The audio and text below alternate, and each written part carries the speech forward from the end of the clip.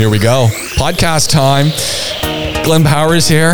James Pikeway, that's me. I'm here. We're here at the Rove Hotel, downtown Dubai, in the Epic Podcast Studio, and we are talking cars. It's the PowerWorks podcast. Welcome. It's great to have you here. Yeah, I love it when people join in. I feel like I'm stinking this place out today. It's been... Is that you?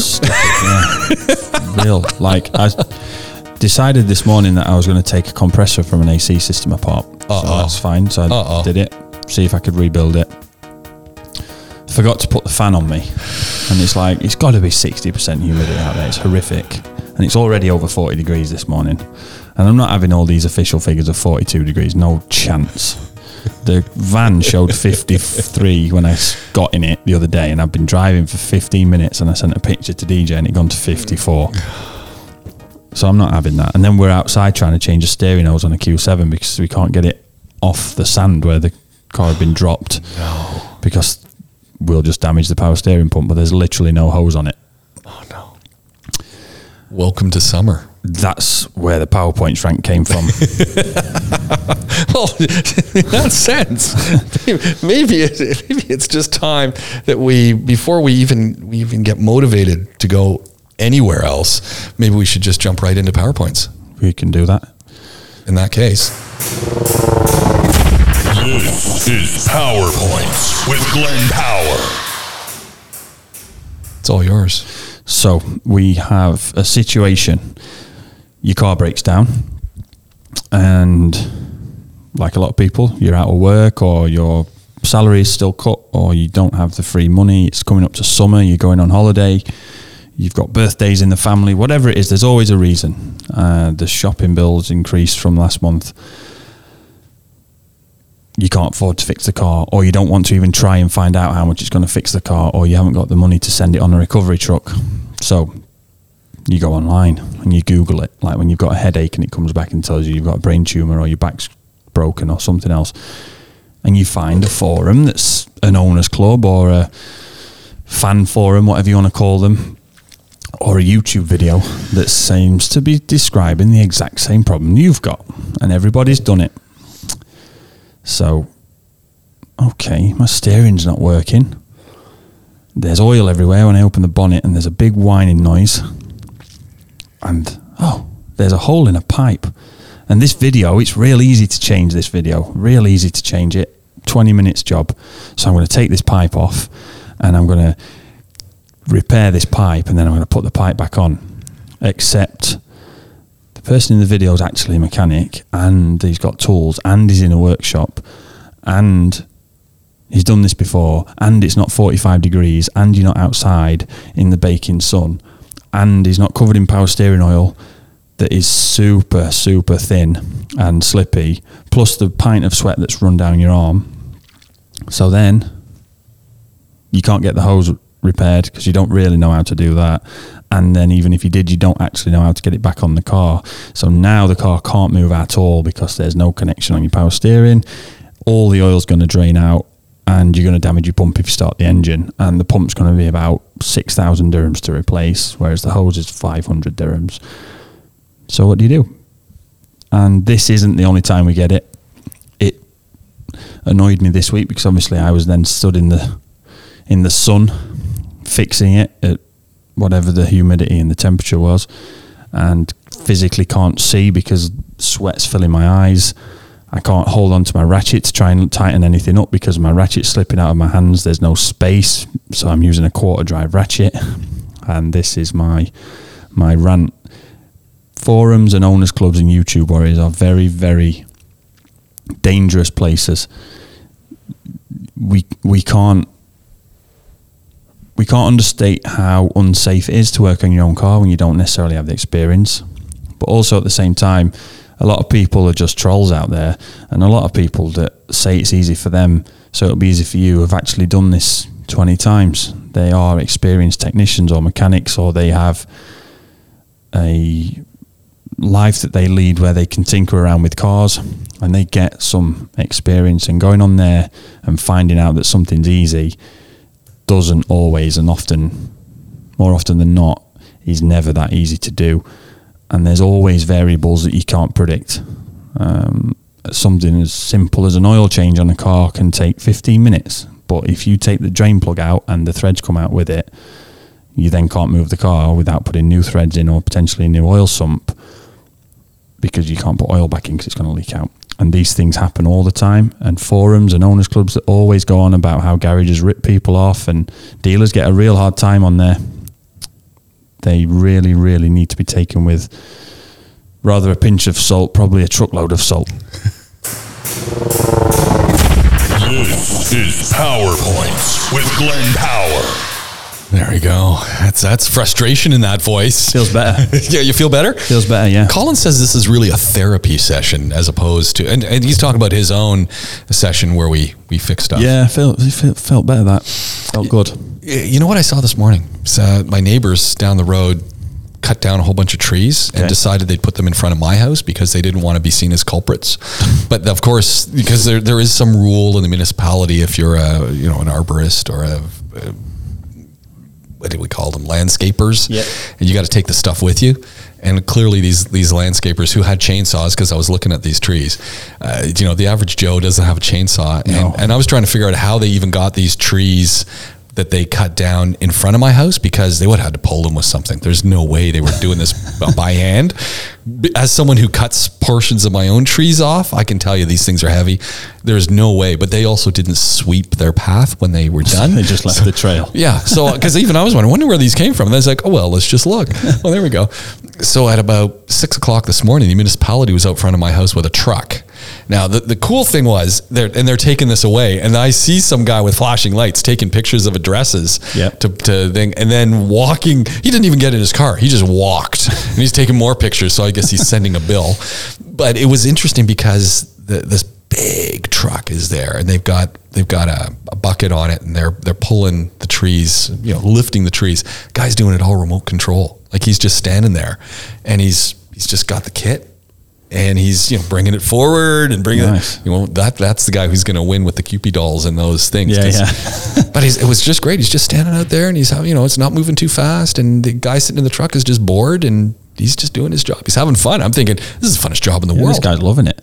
Yeah, it's a little warm and you can be around real stinky stuff. But for the most part, you're lifting up debris and putting it in the truck. 9 months of the year. I know. I'm thinking, this is a fun job. Yeah. Like, what do you do? I've already got my retirement job nailed down. I'm going to go and prune trees and cut hedges and mow lawns and stuff in sort of the touristy countryside towns in the UK when I retire. That's exactly it. There you go. 65, I can do that, no problem. You know what? When I was going to university, doing the summer jobs for a whole period of those summer jobs, a few years, I worked for the municipality. So I got to, lawnmower tractors and things, and the backhoe. Every once in a while we get to use the backhoe too. That was kind of fun. Hard working on those backhoes if it doesn't have really good hydraulics. Like that's so then when I see people using those, it's like, even just maneuvering a Bobcat. Yeah. The guys who make it look easy, it's because they do it every day. I've seen lots of guys that don't make that look easy. Yeah, and there's some guys who have no idea. It's like, and just forwards. Yeah. First time you've ever been in a Bobcat. It's like, yeah, you can tell. And so I worked with a guy, Dennis Savage. What would that be? Scottish? Irish? Savage? I don't know. Did he know Randy?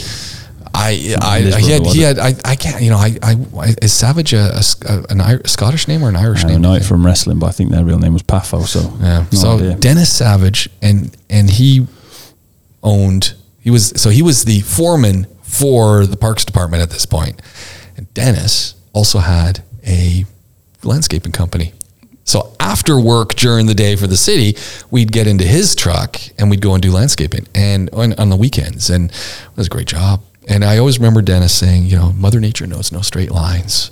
So we'd be putting in, it was really plants. Like this guy was a horticulturalist. He knew his plants and he was calling them in the Latin names.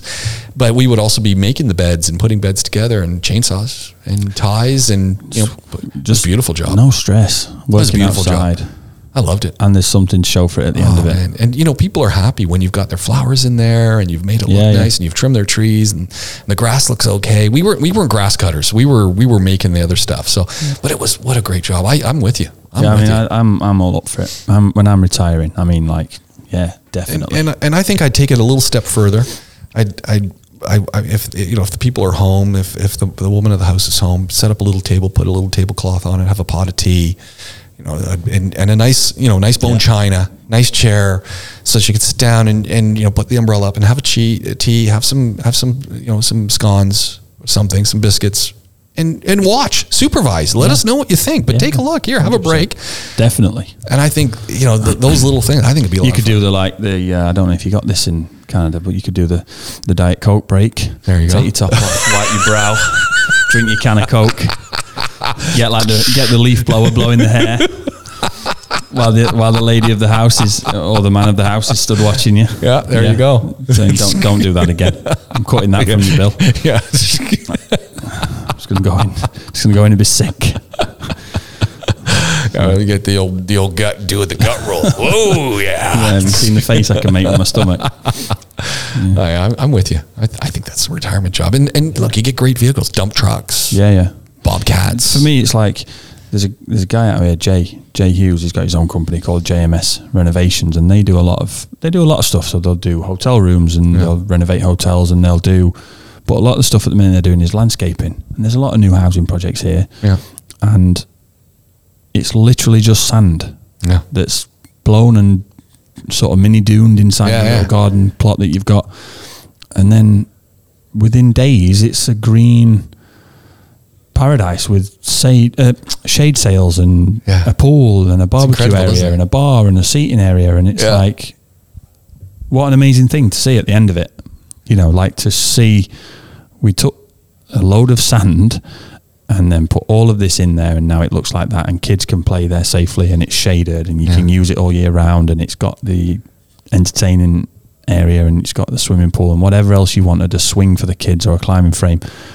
Like, I don't get that satisfaction really in our job, because like we don't, unless you've got a severe body damage or something like that, or you want to change the look of your car and you want to do that, never really get oh, thank you, great, because who wants to spend money on the car? Like, it's a challenge. Not many people, right? So that kind of, and working, like, I don't want to work outside now. We kind of do work outside. We're not under the sun most of the time, apart from when people pull their own steering hoses off.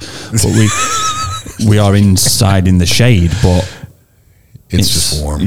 Like it's hot and sticky. And I was by your shop a couple of weeks ago, and I was saying it's not bad, but the humidity hadn't kicked in. Yeah. Now we're 50 to 70% some of the day. It's like 70% humidity. I took the dog for a walk this morning at 5:00. I don't know what the humidity rate was, but I wasn't even a quarter of the way around the block. Yeah. I was literally 275 meters, and I was dripping, and I'm going, what the heck? 3 weeks ago, it was chilly at this hour. Look, summer, it's June, isn't it? What can we do? What can we say? What it is. We get the benefit of the rest of the year. You just got to do the 3-4 months of uncomfortable. And you do get used to it. You do. No, look, some people go, first world issues, guys. At least you can go outside. There's parts of the world where right now we're still locked in and locked out. Yeah. So I'm not complaining. No, all good. Did we? I was going through some of our notes, and did we ever talk about the catalytic converter debacle? We didn't get that far. No.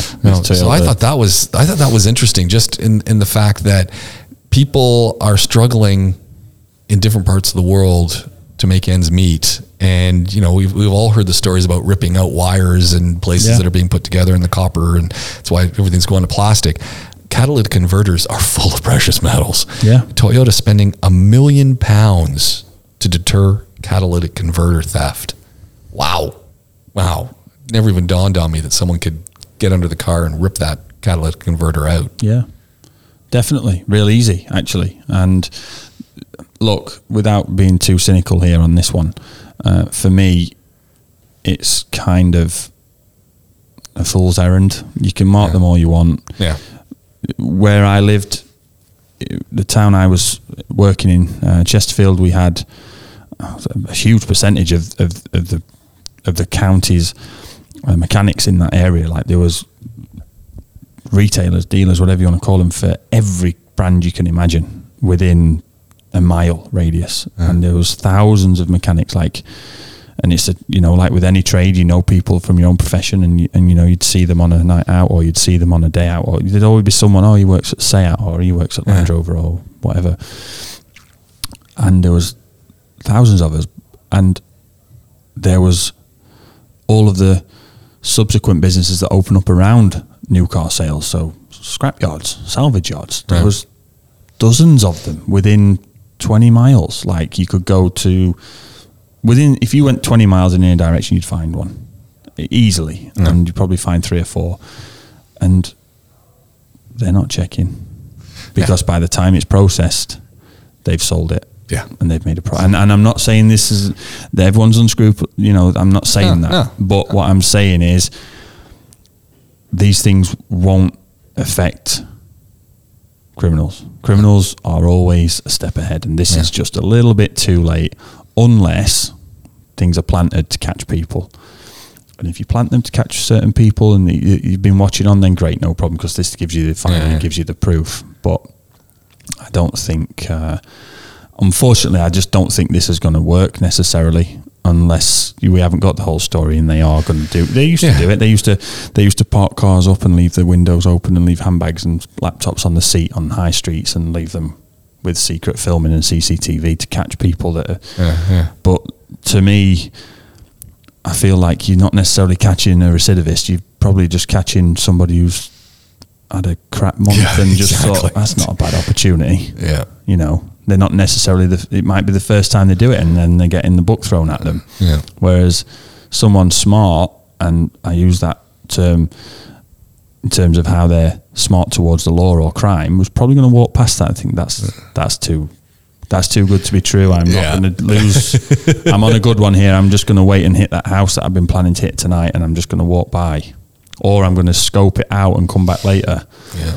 Whereas an opportunistic person who might not have done it before just gets caught. So I think it opens everybody's eyes to the fact that there are precious metals in catalytic converters, and it maybe there's a lot of value in your car. Of course, things that you can't understand or realize. But for me, I don't actually think it's going to stop the crimes happening.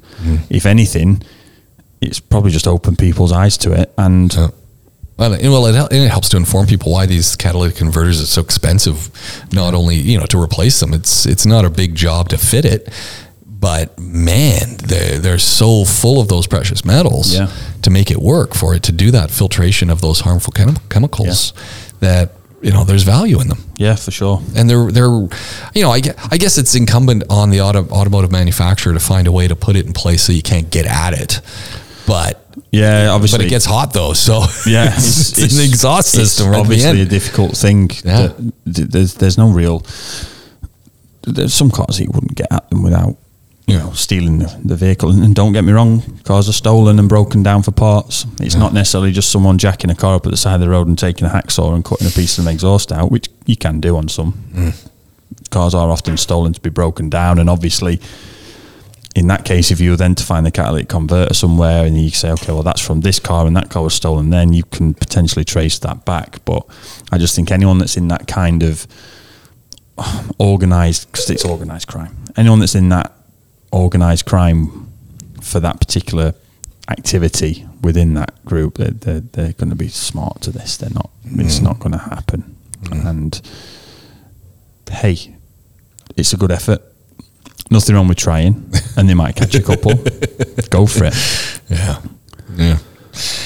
Did we talk about Suzuki? I don't think so. No, but I did see. So everyone does the AMG kits for the Jimny, the new one. Fair enough. Seen loads of them now. Kind of. What are you thinking of those Jimnys? I mean, I see a lot around. I like the look of them. I've seen too many of the AMG ones now, so that's kind of boring. But now there's a Land Rover one. Oh. So I'm driving the other day. I'm behind a Jimny. It's got big mud flaps on it, and I'm thinking, what does that say? And instead of, it's got the badge on the back that instead of saying Land Rover, the green oval, it said Little Rover. But then on the front, instead of where it would say normally Defender, it said Little D. Does the guy know he's driving that? Does the guy know what that says on the front of his car? Like, what? Little D's coming. Oh, yeah. So, I mean, it looked like a Defender as much as it could, especially when you got to the back, didn't at all. But when we got in front of it and looked in the mirror, it did. It change on the AMG, but you know, are you buying the Jimny for a Jimny, or are you buying the Jimny to make it look like a Defender or an AMG? You see, I don't know. I mean, I think they're kind of cool. I drove one a while back, first gen. Imtishan had one, and he said, "You want to take it for a spin?" Because I really thought, you know, this could be the bomb. I took it for a spin and brought it back. You know, about 20 minutes. Said, "Thank you very much. If I never drive one again, it won't be too soon." It's like, you know, honestly, yeah, I get it. They're kind of cool. They're kind of functional. They do, but it was just nothing about it called out to me when I was driving it. And I don't mind driving economy. I love economy vehicles, but this one just wasn't.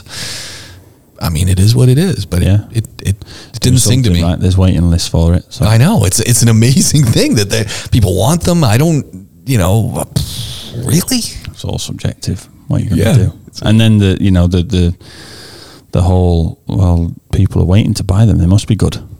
Yeah, let's get in on that. Yeah, and I'm like queuing for a Harry Potter book. Yeah, could have told you what was going to happen. So, you know, whatever. But it's each to their own, and you know, they're flying off the shelf. It's I mean, you know, maybe it's the price, maybe it's because they're hard to come by. Maybe I don't know.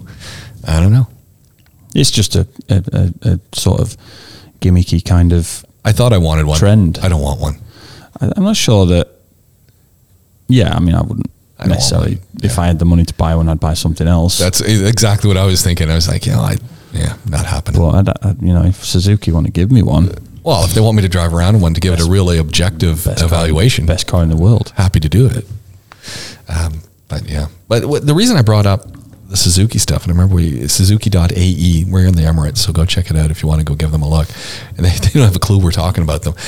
is they're a lot like the Skoda people, right? And their publicity is pretty meager.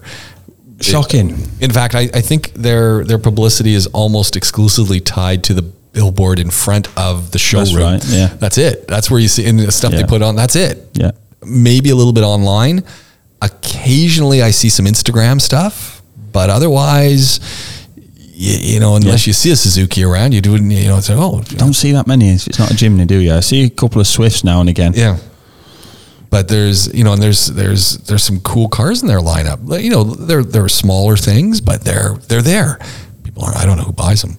It's a very limited audience. But generally speaking, the prices are pretty good. I was looking at the reason I'm bringing this up is I saw the new Suzuki Swift, the 2021 version. Yep. And I liked their webpage because when you go between the different vehicles, so if you're going to go between the GL and the GLX model, the website changes the way it looks. So, you know, GLX, the look of it changes.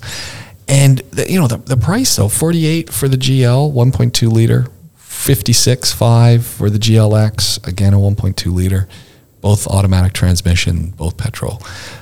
When I looked at the car, I thought, you know, they've upped the game with the Swift. It's looking a little bit more. In the notes I put mini-esque. It's got a. It doesn't. They kind of rounded that front. They rounded it. Yeah. It doesn't look like. I mean, when I saw one, I didn't think it was a Swift right off the bat. It was kind of like, what is that? And I thought they've made it look a little bit more. It does look a bit like the Fabia, actually. The Skoda. It's actually, you're right. It is a little bit closer to that too. Yeah. I don't necessarily like it as much as I did the old one, but I see, the frightening thing is for me, the 1.2, and then that's not the problem. 1.2 litre, no issue. You'll get 200 horsepower out of that if you wanted to without trying, but 1.2 and then automatic. Well, this is the other thing. Worries me there. You're going to be caning that thing. Get a manual box on it. It'd be cheaper to sell, cheaper to buy, cheaper to maintain. When you see the images on the website, that is a manual transmission they've got there. Yes. Yet they're telling me they only sell automatics. Well, of course they do here. Yeah. It's like, I'll take the manual. I was the manual on sale, and I guarantee you it'd be a much better car to drive, cheaper to own, cheaper to everything. It'd be better about it. I was looking at a website. There was a new car sales mechanism in Canada. It only operates in 2 of the provinces. But basically you buy everything you do the whole thing online. Yep. They've got the car, you take a look, they've got all the specs, they got all the stuff, and then they literally drive it to your house in the back of a truck. And, you know, here you go. Let's take, I guess you can take a look at it, but ultimately they deliver it to you. And so I keyed in a Wrangler, and there's one. All right, there you go. It's obviously not a big seller, or people don't get rid of them. I'm thinking petrol prices, road stuff. People are thinking, you know what, do I really need a Wrangler? No, but you know, as my kids keep saying, you know, look forward to you someday moving home, Dad, so you can get a Wrangler here, because you know, we know that's what you're going to buy. And so I looked this one up, and the reason I bring this up is because in that case, what they had there, what was going on with the Wrangler? Manual transmission. Yes. That's what you want. You know what?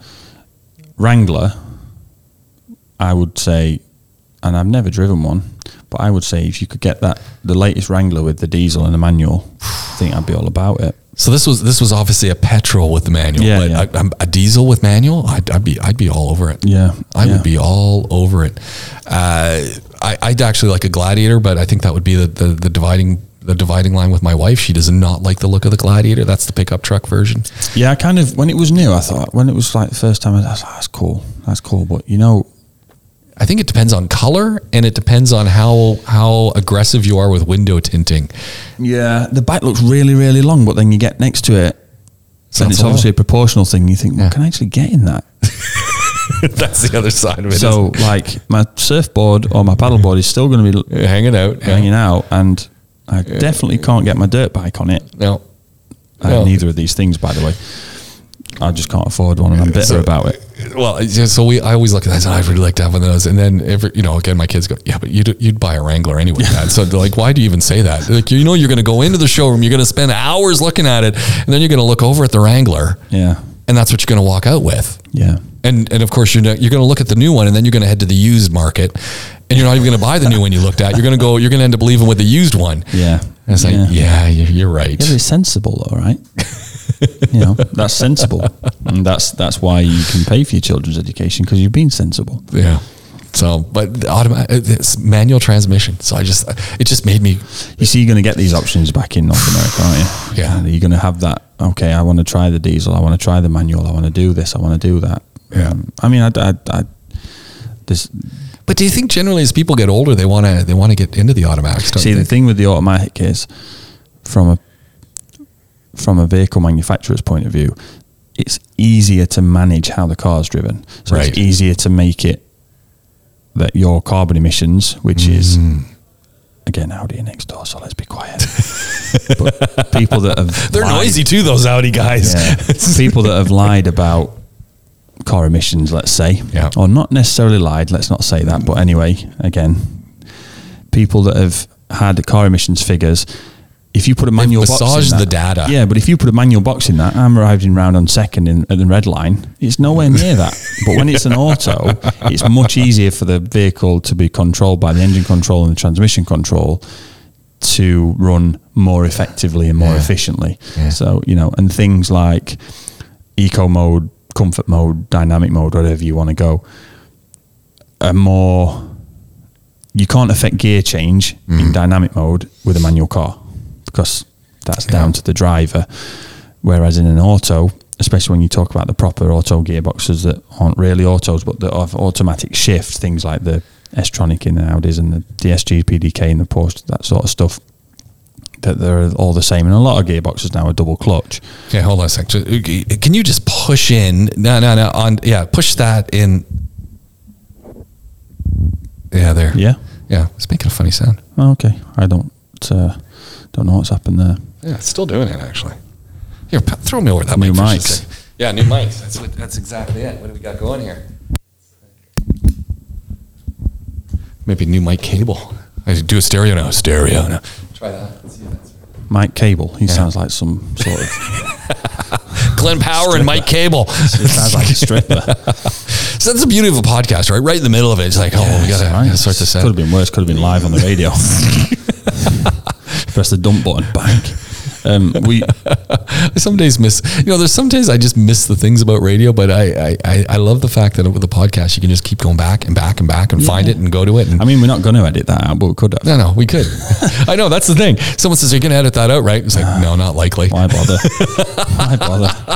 You know, Anyone that's actually listening to episode 70 or whatever it is that we're doing now knows how shoddy this production is. Episode 79. Most people that are listening to me are not getting to this point. They're only using it to fall asleep anyway. So nobody's ever gotten in over 20 minutes. I have done some extensive research into podcasting for an academic paper that I've written. Yeah.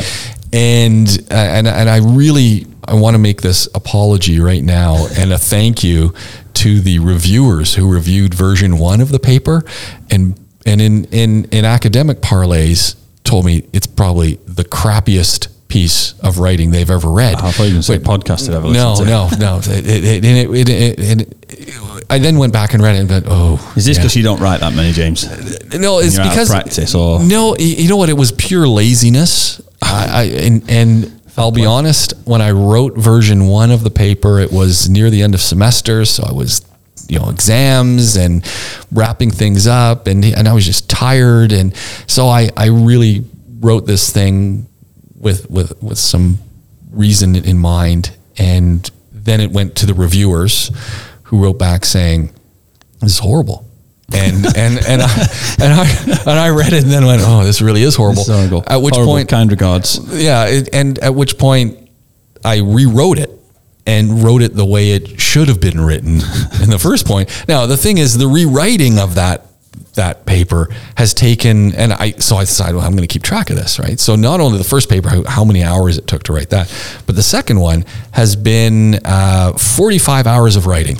Wow. Because I've just added up and it just in the time with, a little bit more research and synthesizing that and putting it together. And we're only looking at a 7,000 word paper. It's not even long, but that's how long it has now taken me to put this together. I'll tell you, it's a much better paper. Now, the reason I bring all this up, and I want to thank the reviewers for their harsh yet kind words, and also the folks at this conference where this is being published for allowing me to rewrite the paper. They clearly have taken pity on me, and I take that. What came about is the fact that people, unlike radio, which we might call, and Spinelli and Dan are the people to go and read for this. 2019 Podcasting is the book. It's actually a really great book. And in all of their interviews and things that they're talking to people about, they make the note that radio is really like oral wallpaper. And we're in our car, you're listening to it, it's just kind of around and it happens around you, and it's on in the shop and people are listening. It's wallpaper. It's just there.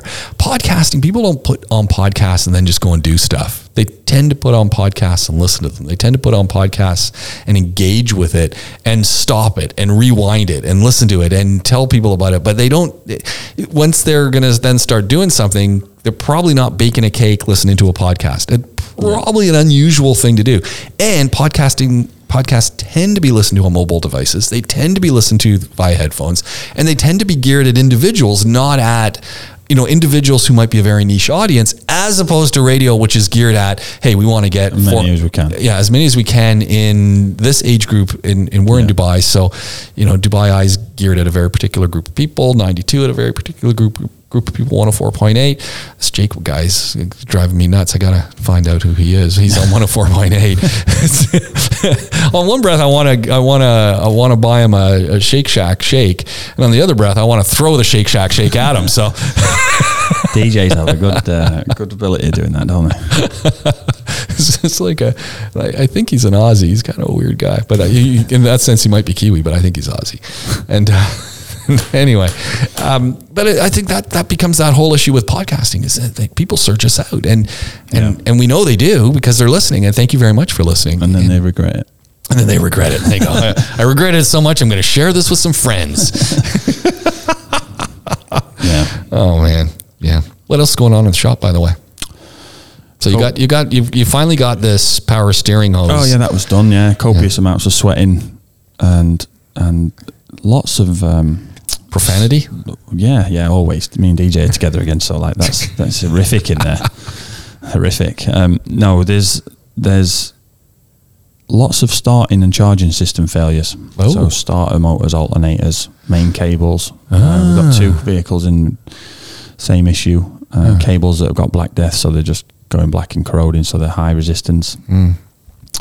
Something that we saw a lot on the 996 Porsche. There was a there was a technical bulletin, and I don't think it was ever recalled. I don't think it got to that point. I might be wrong there, but we do a lot of them where the cables get black, so you take all the cable out. And what's causing that?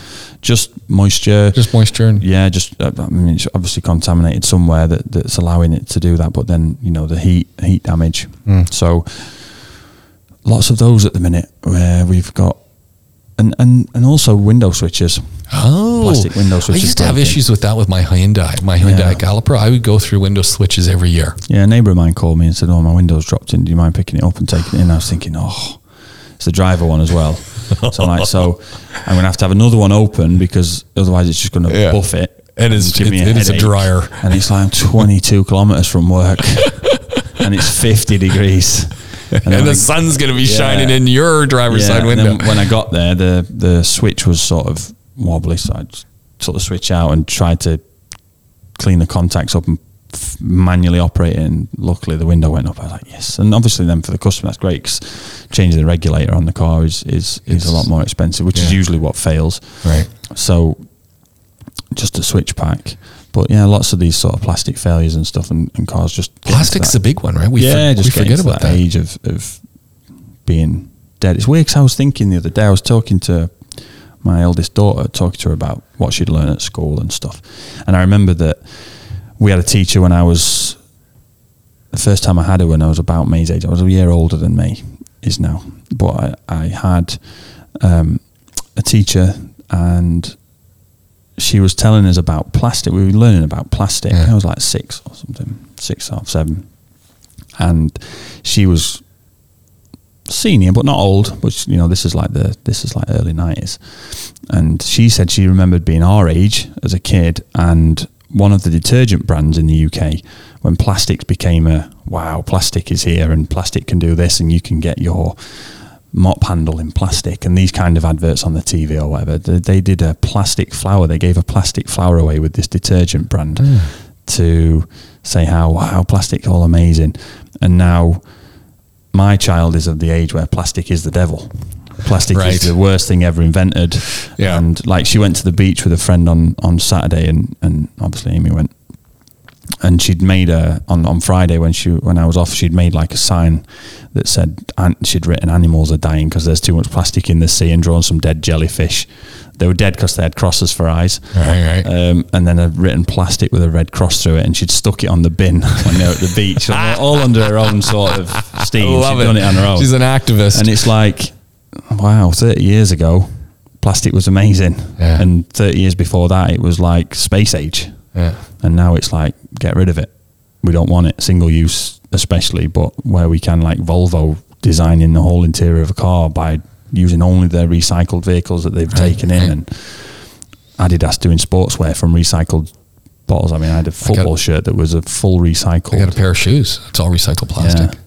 So it just made me sort of think, that's in such a short space of time, how things have changed there. And it's, it's the same with a lot of other things, but that was just an example that came about. But all those plastic parts of cars, we can recycle the metal, we recycle even the obviously cardboard's easy, but even the sort of film that cardboard parts are sometimes wrapped in, the stuff that you get on, if you buy like a multi-pack of something in this supermarket and it has that thin plastic film on it, we can recycle that. In the cardboard place, they'll recycle that. But actual plastic car components, nothing they want. We can't do that type of plastic. We can't do that. And it's like, where do they go? Yeah.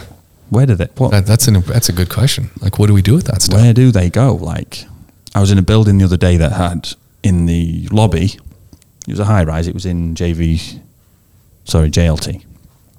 and there was a Duracell bin for your lead acid little battery things, and I thought, that's cool.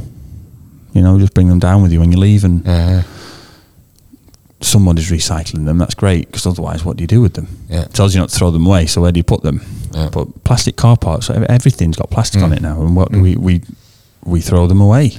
We have no option. We don't know what else to do with them. We need to talk to Enviroserve, find out what they're doing with that stuff, because that's kind of interesting. Yeah. Take some of those parts and see what that, take the whole dash of a car that's going to be junked and say, okay, what can we separate this into, and let them run it through their system and see what they can do, because it's just a will weigh kind of thing, right? And I guess we're trying to get prices of cars down. We're trying to think, okay, we got to sell it, but we're not thinking about, hold on, we've got to front load the recycling of this entire vehicle. Yeah, I mean, I don't know. Sort of the stripping it down and put it in the junkyard. Like, I think there's things that need to go to the junkyard, but then there's stuff it only lives in the junkyard so long before now it's got weeds growing out of it. Let's get rid of it. Yeah. Yeah. So a lot of plastic failures again at the minute, and things that, like I say, just make you think. Having had that conversation with my daughter about, it's a bit rubbish, that, isn't it? That we do that, and genuinely don't know what else to do. There's a sort of feeling of helplessness about it, where you think, what do I do here? How can I?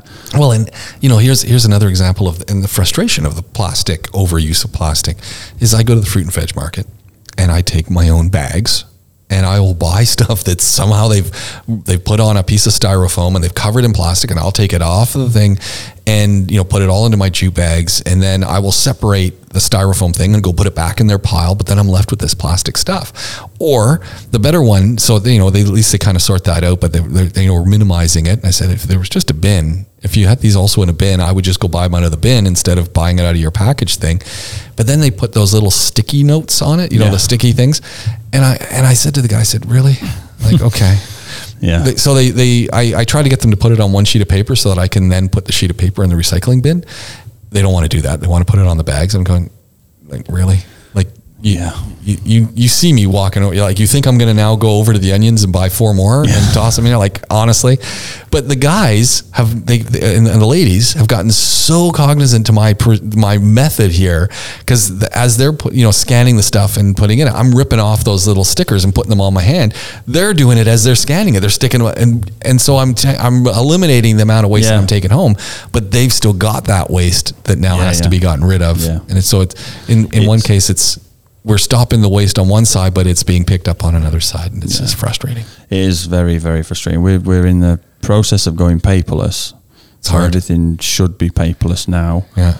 And there's a little bit of square peg round hole syndrome. There's always a few things you still need the paper bits for. Yeah, there's a little bit of things that are a little bit clunky at the minute trying to make it work, but it's an initial, because look, it costs a lot of money now for software to make that happen, and also puts a little bit too much responsibility on the customer as well to have these systems like apps on their phone that can, so we're doing what we can with WhatsApp. We're doing what we can on that to share, for example, service sheets. Right. We have a service sheet. Now what we've done is we've printed that sheet onto acrylic, and that will now be filled in with a whiteboard marker and then a photograph sent. Okay. And then we can wipe that off and use it for the next one. So that saves, up to 3 or 4 sheets of paper per car. Job cards will all be digital, and then they'll be displayed on a tablet, which is on each lift and stuff like that. But there's an outlay which in the cost of paper will take years to pay back. Right. But obviously the responsibility of looking after the environment is way better, and it's quicker. So if you allow for saving time, if you work all the economics out there, you probably pay for it back within a year or something. But the actual responsibility of looking after the environment, not wasting paper and ink as well. And what do you do with the paper anyway? Yeah, exactly. Yeah, it goes in a file for 10 years and gets thrown away. No, best story ever. We're at the Omani border. This has got to be like 2005. It's like years. So 2005 at the Omani border. We come across with the families. There's 5 families. We've got all our kids. We've got to hand fill in these multiple forms, and went from go from one window to the next window. It was hours. I mean, at least 2 hours. Kids are getting hungry, right? Yeah. We thought, this will be fast. 2 hours later, the kids are getting rangy, hungry. We're at the Omani border coming back into the UAE. Get to the last window. The guy stamps it. What does he do? He takes all the paper, he rips it in half and puts it in the garbage. We're just looking going, what? Yeah. What just happened here? Excellent. Yeah, well, that's it, right? They were being honest. Well, we're not going to keep these things. They did whatever 2 types into whatever system they were using at that day. If they're even some rudimentary computer system they were using in 2005. All those things have been, majorly upgraded today, which is phenomenal. But it was just so no one kept the paper. He's going to go to the recycling bin. Yeah. It's like, oh my. Yeah. We all cried. We literally just cried. All that work for nothing. And the lineups. And, showing this form and showing that form and showing this document and showing this visa and showing that visa and, 20 dirhams here, 10 dirhams there, 20 dirhams here. And rip up the piece of paper, drive through. Go ahead. Yeah. Yeah. I mean, I've seen there's companies out there that literally go around offices and shred old files that are now no longer required to be kept. And obviously with tax laws now being different here for the last few years, and people are going to have to keep invoicing histories and stuff like that. But everybody, there's kind of a hang up where people just want to have a physical hard piece of paper, and I get it, there's auditing requirements and things like that, but then after 5 years it gets shredded, which is wow. And then again, you're putting it on software, it's in the cloud, and like people don't necessarily like the idea of that, and how secure is that, and how easy is it to get that to fail where you lose stuff, and what do you do about keeping a copy? And so it's just a matter of what you're used to. I think by the time someone's having this conversation in 30 years, it'll be something else we're trying to go less, not paperless. It'll be something else less. But if we can do our bit, we'll do what we can. On that note, you know what time it is. It's time to say goodbye. Goodbye. Podcastless. Anyone who's made it to the end of the podcast, you win a prize. Here it is. Good night's sleep. Yeah, some applause from us. And you know what? Go back and scroll through the rest of the podcast we do in Podaholics. A little more spice on the James cast. We add in a few extra pieces, but it all comes to you courtesy of people like Glenn Power from Powerworks Automotive, who make the day and make the time. And we do it here at the Rove Hotel downtown Dubai in the podcast studio. Keep in touch, podaholics@gmail.com. Find us across the socials. We'll talk to you again really soon. So long for now.